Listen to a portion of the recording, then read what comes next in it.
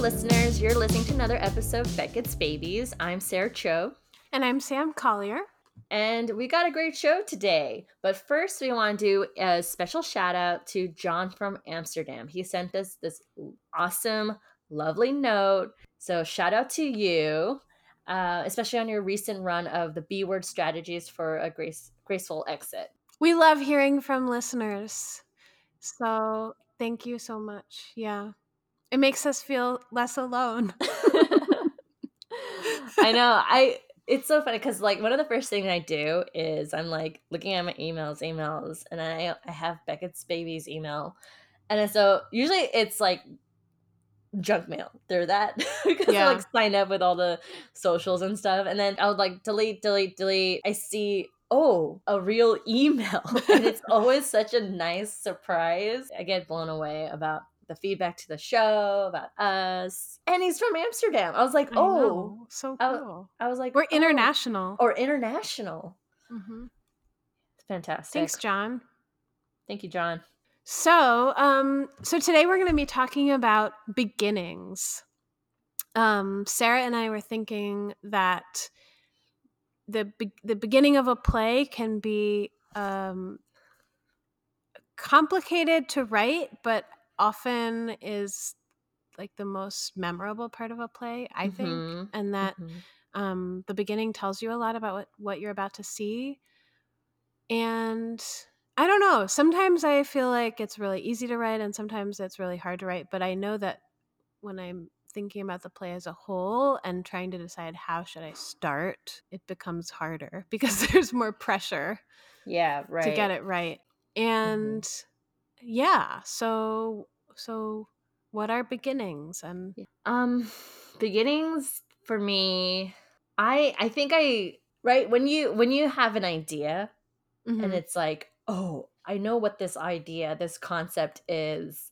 For some reason, I think the beginning becomes pretty easy for me. Like I just go, oh, I know where the setting is. I think I know where I want to start from. But then there are days where I'm just looking at a blank page. Like I have no concept, no nothing, and I'm like, what is the first sentence going to be? Or like even my sketch writing or everything. Like I'm like sitting there. I'm like, what's the first line of this joke going to be? What's the setup to this punchline going to be? Yeah, it's interesting beast, I say. It feels like it's both really esoteric and also just really mundane at the same time. Like, yes. When we were in grad school, one of our professors was telling us about structure and said, every play has a beginning, middle, and an end. Well, what is a beginning, middle, and end? And then he read to us from Aristotle's Poetics, in which Aristotle writes, a beginning is something before which there is nothing. And I'm like, what? Like, basically, the beginning is the first thing, I guess. And then he went on to say, an ending is something after which there is nothing. And a middle is something before which there is something and after which there is something. And of course, all of this was written in Greek. So that's a rough translation. Yeah, so we got nothing out of it. Well, I guess that's the mundane part of it, is like a beginning is just the first thing, It's just what comes first. But then the more mysterious aspect of it, it's your introduction to the story and the characters, and how do you decide what the first moment should be, and what does that first moment tell you, and how do you know it's the first moment? How do you choose? Also, to me, beginnings, I feel like it's always sets something we all know. It's very familiar. Like, oh, here's a coffee shop, there's a waitress, customers. We know this. Yeah. We know this. And then as playwrights, where can we go from here? And take a wild ride.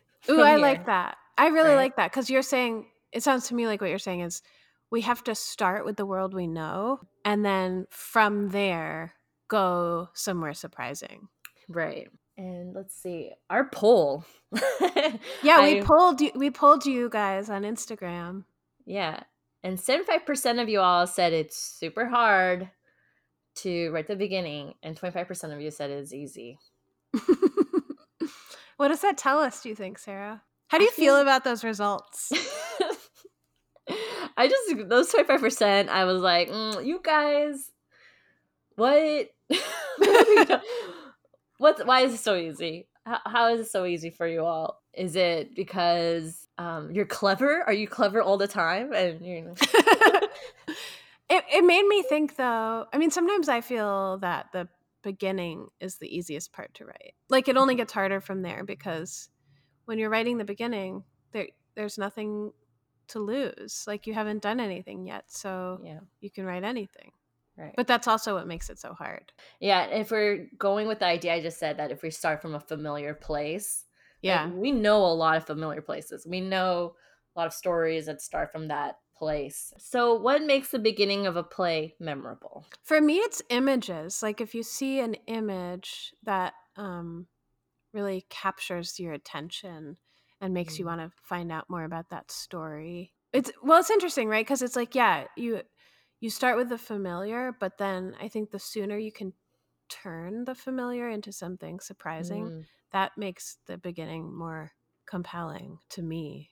I don't right. know. What about you? I think about those writing tips that we probably all heard is like, don't start, like, start in the middle of an Mm-hmm. action Mm-hmm.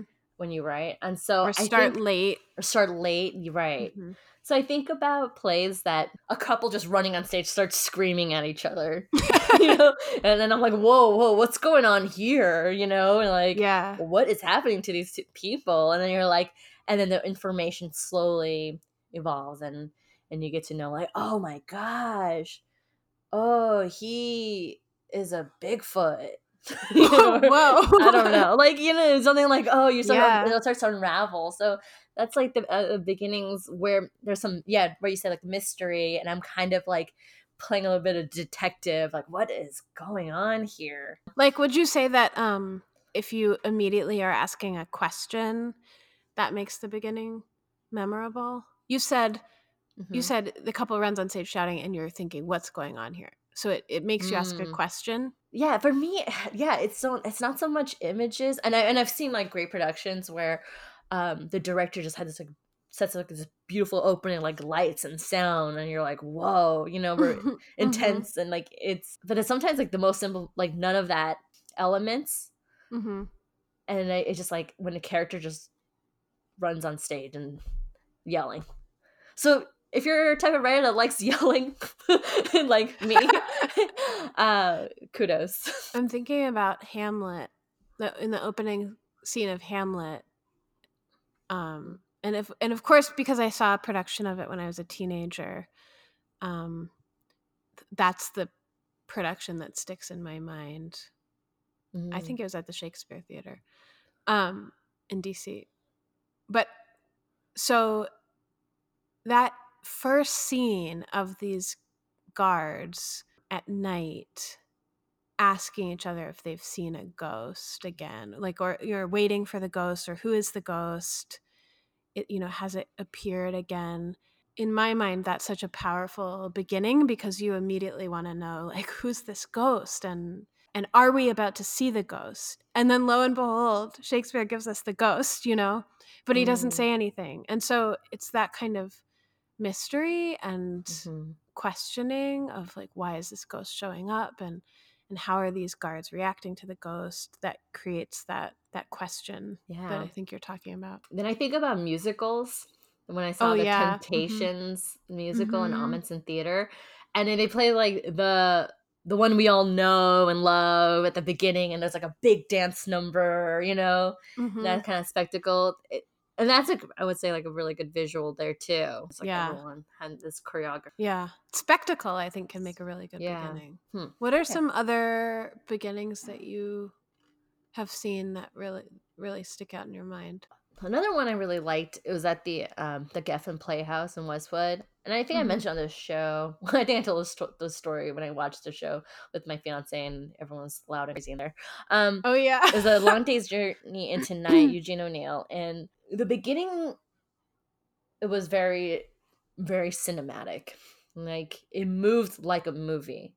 We were Oh, all the wow. characters sort of like walking into the house, and then the lights, and then the wind blowing. It was like it felt Was the opening. wind a sound, or It was a how did they sound and capture like a physical like wind that was coming into on the sides of the stage. Really? Oh, Yeah, that's and cool. like it felt like an opening of a movie. You're seeing these characters like this woman. There's a house and a cliff in the Connecticut, or like by the ocean. You're like it Mhm. really felt cinematic. So that's another opening I really liked. But that's the thing too, right? It's like we we could write the the play, but when the director kind of like takes it, like Yeah. translate to the stage, how that this might actually visually look, it becomes like a whole different thing. So I think that as writers, well, how do we like even give that tone, that mood, Yeah. so Mhm. that this is how we would like to be translated? Do you have an answer for that? I don't know. Do you? I don't know. I mean, I guess I think stage directions can be really useful in that Mhm. sense, that your opening stage directions, um I do this more in, I think, in some plays than in others, but your opening stage directions can give a sense of the mood and the tone that you're setting Mhm. for the piece Mhm. before anybody starts talking. Right.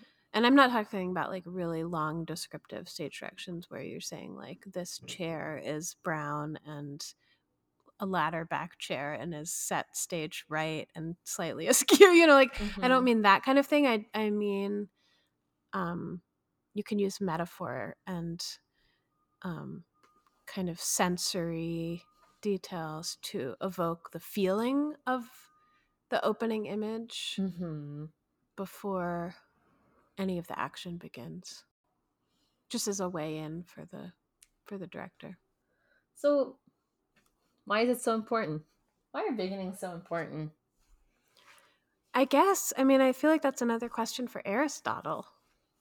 I guess it's important because without the beginning there is nothing. But then in terms of like why it matters to have one beginning and not a different beginning. Maybe because the wrong beginning can really confuse the play, maybe. Yeah. Like, you wrote the beginning and you finished your play, and then you go back to the beginning? Have And you change it. and change it? Because I maybe, think, yeah. yeah, I can think of a couple of situations where I started with a scene and then I went back and put a monologue at the beginning Mhm. from one character. This is actually a question I had for you, Sarah. I mean, I think for the most part, the beginning is the first thing I write of the play. Mhm. Like I start with the beginning and I move forward Mhm. and I pretty much write the scenes of the play in order. Mm. And I might go back and move a few things around or reorder things, but I don't typically like write scenes all kind of out of order and then decide what order they're going to go in. Mhm. Although actually with my play 100 Circling Camps, which I wrote for the Goodman Playwrights Unit, that one was really different. I really did. With that one, I tried several different beginnings. So, Mm. what about you? I think it was similar. I do start from the beginning, and I kind of work my way scene after scene after scene after scene. Mm-hmm. And if something surprising happens during that writing process that I was like, oh, that I feel is important, I want to make sure that the beginning informs it, or kind of Yeah. like because I something about the beginning, it's and this is something I started to realize most recently, because when you write TV pilots, you write the cold open, and the cold Oh, yeah. open is like you're setting up to 3 storylines, almost like it's like this weird thing, and it's like this formula of how the episode is gonna play out in a way. And then so I'm like thinking, and then so when I look at my plays, I'm like, okay, these first 4 pages, or the beginning, if a character mentions a character or some reason, I mean, you know, and there's some weight to it, I should probably like have that character later, or come back to that character, or like, or maybe not, but like there's just something like there's all this information there that, and I feel like good writers, they like they're not wasteful. They're like are to mine every information and just like extract it in all its possibilities. Yeah. And that doesn't necessarily happen in the first draft. That seems like No, right, that exactly. happens in revision. Right.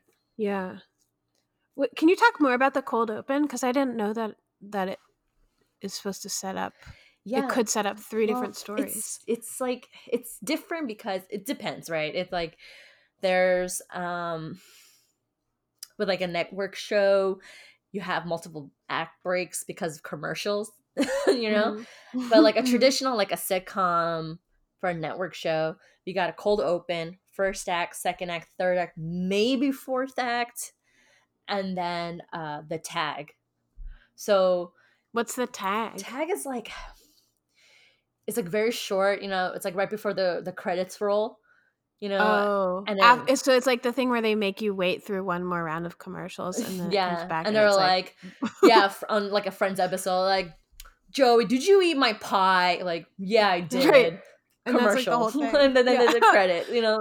It's so like annoying. It's like a joke that we heard, like it's a setup to something from earlier, and then it's like a callback to that moment, you know. It's like it's so formulaic, like so it's figuring that out. But that cold open, like if you think about, I'm trying to think of some episode, but it's like, let's say the main character having a problem, and then they're like, I need to solve this problem in this next 30 minutes. You know, it's like, I have this problem, and like, well, we'll figure it. And then this character just takes action to solve that problem. And then you get like a side character that's like, they have the kind of side problem, but all sort of supposed to like thematically mean something. All these storylines, maybe they're like a different angle to looking at that problem. Because sometimes they start, because what you want to kind of do is like by the third or fourth act, all the storylines are kind of weaving or somehow mashed together, and they meet together, and it's like, you know, like, you solved my problem, and then there's a new problem, but that's been solved too. You know, it's all like coming so to easy. So you think, right? So that cold open, and it's typically 3 pages max. Okay. But less. It's like, I always think of it now, I've been thinking of it as like a short sketch, because it's like, it kind of is. But and so it's like 3 pages, and it's I don't like it, but it's like important to, like, it's an exercise I do now. It's like, I do that because now with so much TV, like streaming and ways to watch TV, sometimes there's really no commercial breaks. Sometimes it's just like a full 30 pages. I mean, the structure is there, like a cold open, first, a second act, but they're not as distinct as before. They're kind of like all blending. Do you feel like that concept of the cold open is transferable to playwriting? I think so. Like it's like the first. What do you think is the first 5 pages of a play, or the first, even the first, on the first page? But right, I think it with play on the stage, you can tease it out more. Like, it's not, because there's no commercial breaks. There's no like intermission every 10 minutes. Right? So you can kind of tease that cold open idea further out. So I feel like it's kind of like up to the, maybe even like the inciting incident. Like, that becomes, that would be like the cold open equivalent. Maybe. Because people are stuck there. They can't just change the channel. Right. That'd be the future of theater, where they're like, I'm gonna pause this. They're like, I'm going to the bathroom. And then everybody just has to wait. Well, but maybe it will all be like virtual reality and everybody's watching the play through their Oh, own that sounds headset. horrible. It does sound horrible. I'm Oh really my sorry I ever god, said it. that is horrible. No, you said it, and now someone's gonna hear this, and they're like, "I'll be that person to do it." Oh god. Oh my god, That'll be I'm the end sure of it theater. exists. We did when I went to we did something, right? Like a VR experience. Oh my gosh, We we did did do we, like that at UC yeah, Davis. UC Davis, there was this VR experience It of a was Shakespeare, Shakespeare. right. We pick our characters, our avatar, and there was the lines of the play, and we both, reenacted the whole scene. Oh my and we you could be a ghost, you could be like an alien, you could be I think whatever. we were doing like a scene from Romeo and Juliet or something, Romeo and weren't Juliet, we? I think Like one of so. us was Tybalt. We were fighting each other. Yeah, right. Wow, I forgot about that. That's different though, because the idea behind that is like to take it into classrooms Mhm. And and make teaching Shakespeare more interactive. right. But you know what capitalism does? Oh gosh. I know. Oh my god. I think I want to share some examples of beginnings of a play. And there's this one that I actually really like. It's The Clean House. And I'm just going to read the first part. It's Act 1, 1 Matilda. I think that's her name. Mhm. She goes, Matilda tells a long joke in Portuguese to the audience. We can tell she is telling a joke even though we might not understand the language. She finishes the joke, she exits. And that's a stage direction. I love that. Yeah. That's fantastic. So you're like, so you imagine like a woman just enters the stage, starts telling a joke in Portuguese, and you're like, I don't understand. I don't know Unless you Portuguese. speak Unless you Portuguese, speak Portuguese, right. in which case you get to have this special experience that Mm-hmm. the non-Portuguese speaking audience members don't get. So Right. that's kind of cool. Mm-hmm. But we were speaking about how the playwright can give the director a sense of what they want without necessarily saying specifically, and that's kind of cool because then the director and the actor can decide what the joke will be. Yeah, you're right. It doesn't say what the joke is. Yeah. So it could be different in every production. Oh my gosh. What if they just Brilliant. decide to do like a half-hour long joke? I mean, Do you think that's such a so? Sarah mhm, Rules, the playwright. mhm. Do you think she would stop that? I feel like she wouldn't. I feel like she'd be like, "Go for it." Because the lines, it said tells a long joke in Portuguese to the audience. We don't know how long. What does that mean? Yeah. And so, like, we can tell she's telling a joke, even though we might not understand the language. So I kind of also imagine as a performer too, like you're telling a joke, because if you don't know Portuguese, maybe you'll get that she's telling a joke. The way Mhm. she's like physically telling it, or being her mannerisms, or I would just like bring a mic and like open mic. Uh-huh. Well, yeah, laughter is a good way to start a Hmm. play. I think. Beginnings are I like funny beginnings. Yeah, Funny beginnings are good. That's my advice, yeah. playwrights. But then I'm also thinking about One Fleece Bear by Naomi Wallace, where she Mm. starts.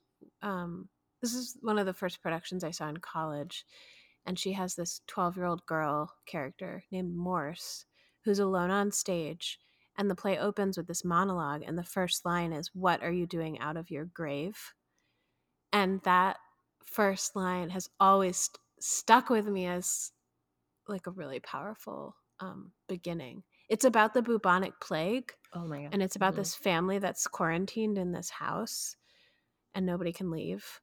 Um, and just that image of this young girl who has seen all of these people die.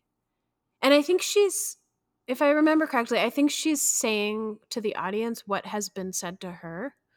What are you doing Mm. out of your grave? And just that creepy kind of haunting line sets the tone for the whole play. So that's a case in which it's really the Mm. language more than the image. You know what everyone should do is What? just like go to a bookstore or a library, go to the fiction section, and read the first sentence of every book. Just, Ooh, if you yeah. have time, do it. And tell us what you think. Yeah, do that. Tell us in the comments. There was this class that I took like the first 2 weeks when we were at Iowa, and it's called like the sentence.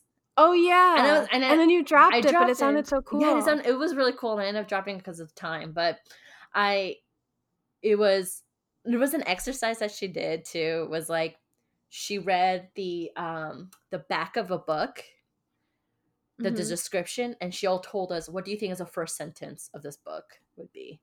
Oh. Yeah, and that was like whoa, I was like, that's a fun exercise. I wrote really horrible sentences. It'd be fun to do that with plays. Like, what do you think the first line of this play would be? Yeah. And then just use that to start your own play. Yes. Okay. Done. Check. I am going to do that this week. Sarah, what do you think is considered the beginning? Is it the first page? Is it the first 10 pages? Does it include the inciting incident? Yeah. Or is it the part before the inciting incident?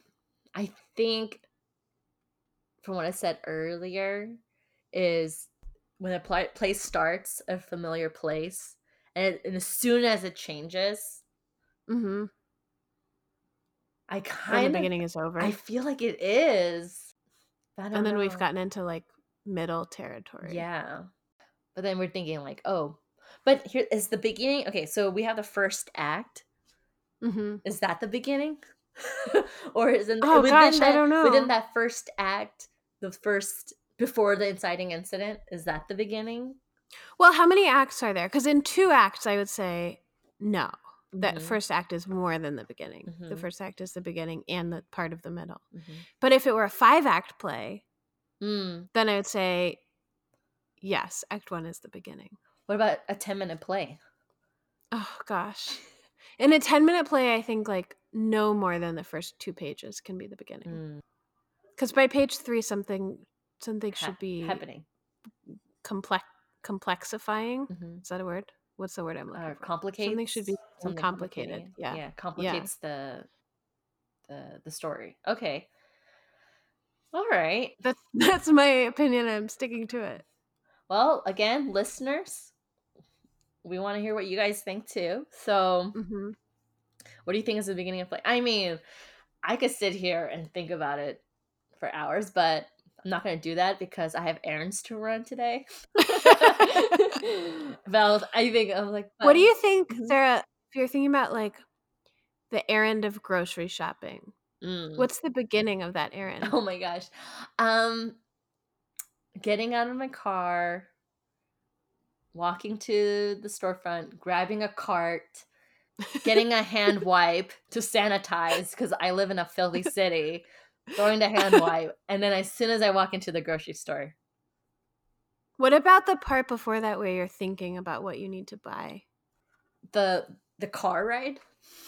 Yeah, or like 2 days before when you're like, oh, when I go to the grocery store, I really need to buy bananas. So like I'm like, does that count as the beginning? List? Okay, so I guess as soon as I think that no, wait. I open my fridge. There's nothing inside, and I'm like, I need to go to the grocery store. I make my list. I'm writing what I need, and I get into my car. I drive to the grocery store, get the cart, and sanitize it because the city is filthy. Throw away the hand sanitizers, and then I walk into the grocery store. That's the beginning. Got it. Right? Okay.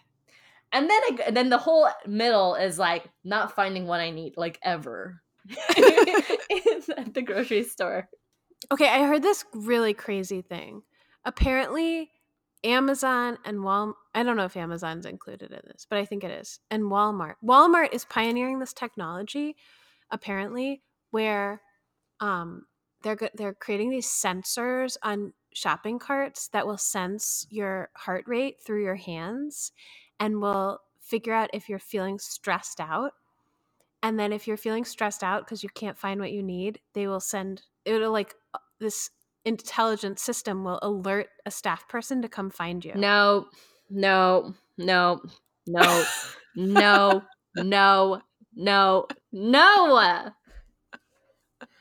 Isn't that creepy? So creepy. I don't want these machines knowing how I feel and think every second of my life.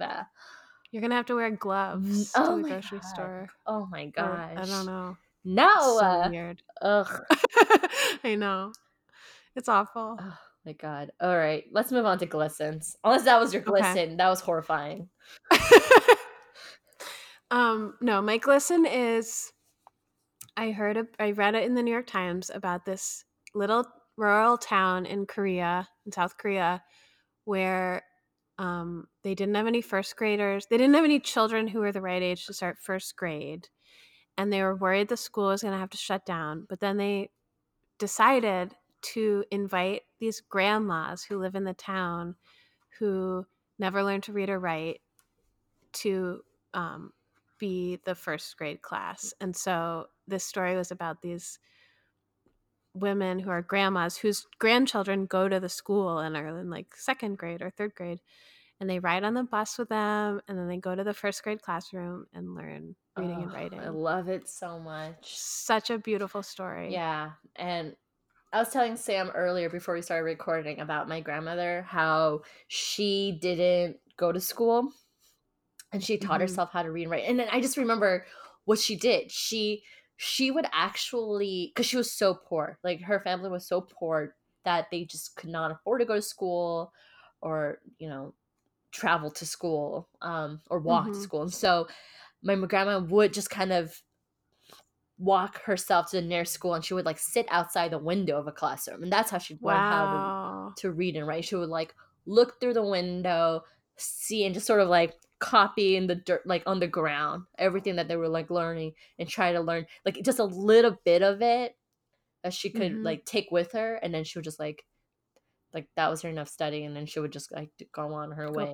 go practice every day. And so yeah, and now it's like, yeah, so when I read that story, I was just like, wow, that I'm sure my grandma knows. Maybe. I don't know. I wonder what her reaction would be. I should, when I talk to her next time, I should ask her if she heard the story. It was such a great story, and the photographs were the best part of these grandmas. They like looking so happy. Yeah. We'll link that out. Yeah. Okay, let's do that. Yeah, it's such a great story if you haven't read it. What's your glisten? It's honestly, it's never it's the wedding planning, folks. I can't.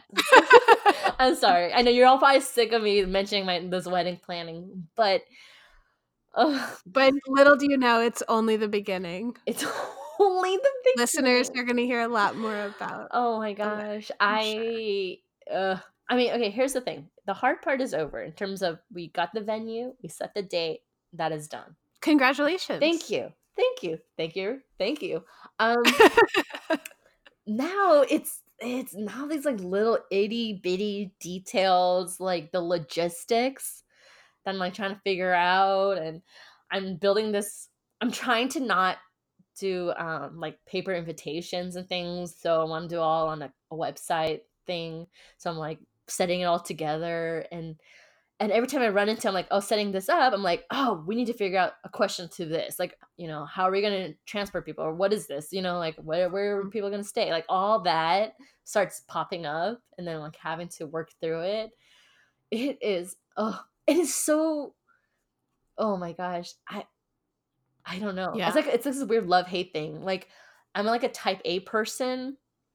Then I'm like, oh, this is like, I want to like organize this and do this event planning. And I'm like, it's like, I kind of get a weird high from it.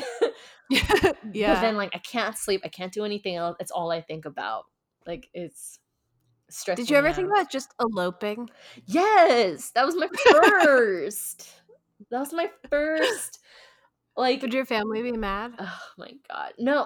No, I don't think so. I don't know. Now I don't even know what, like, I thought I had an idea what they would want me to do, or like, now I just don't even know, because every reaction I get from my family member is always so different. It's like, oh, I thought you could do this, or oh no, we never would thought that. It's just, I'm like, what? Yeah, eloping was the first of my choice. And then no, don't do that though, because I really want to come. Oh, okay. Well, we already put a deposit down on this venue, so it's happening, and you're coming. Everyone's coming. Oh my gosh. Oh my god. Yeah. Well, that's a good glisten. Yeah. It's gonna be my glisten probably up until I get married. We've got a long wait, people. I know. All right. Well. All right. Well, tell us what you think about beginnings. Mhm. If you haven't already, remember to subscribe. Yes. And share the podcast. Yeah, look at all these platforms we're on, Sarah. I know we are on Apple, we're on SoundCloud, we're on Spotify, we're on Google Podcasts, we're on Stitcher. I mean, there's too many. Too many platforms. Too many platforms. We're on all the ones you know and the ones you don't know. Yeah. Yeah, we are. So feel free to reach out to us at Beckett's Babies. We're on social. We're on Instagram, Twitter, Facebook. Yeah. Well, that's about it. That's about Thanks so much for listening to us talk about beginnings. Yeah. Maybe in the future we'll talk about endings. Oh, like and middles. Yeah. Who knows? I thought of something really sad. I was like, but I'm not going to think about that. Okay. All right. Bye. Okay. Bye.